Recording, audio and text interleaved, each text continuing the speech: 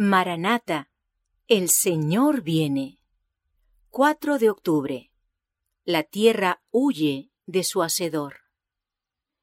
Porque haré estremecer los cielos y la tierra se moverá de su lugar, en la indignación de Jehová de los ejércitos, y en el día del ardor de su ira.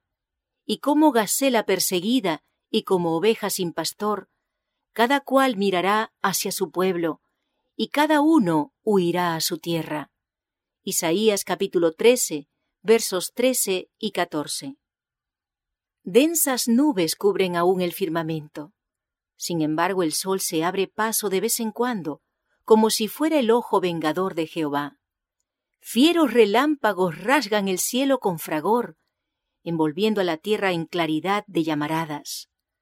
Por encima del ruido aterrador de los truenos, se oyen voces misteriosas y terribles que anuncian la condenación de los impíos. No todos entienden las palabras pronunciadas, pero los falsos maestros las comprenden perfectamente.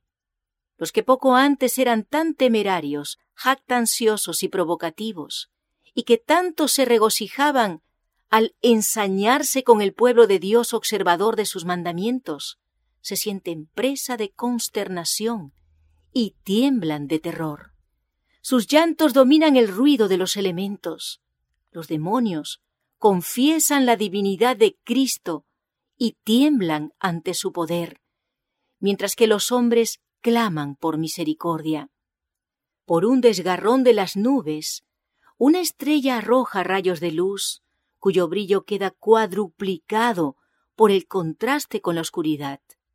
Significa esperanza y júbilo para los fieles, pero severidad para los transgresores de la ley de Dios. Los que todo lo sacrificaron por Cristo están entonces seguros, como escondidos en los pliegues del pabellón de Dios. Fueron probados, y ante el mundo y los despreciadores de la verdad, demostraron su fidelidad a aquel que murió por ellos. Un cambio maravilloso se ha realizado en aquellos que conservaron su integridad ante la misma muerte.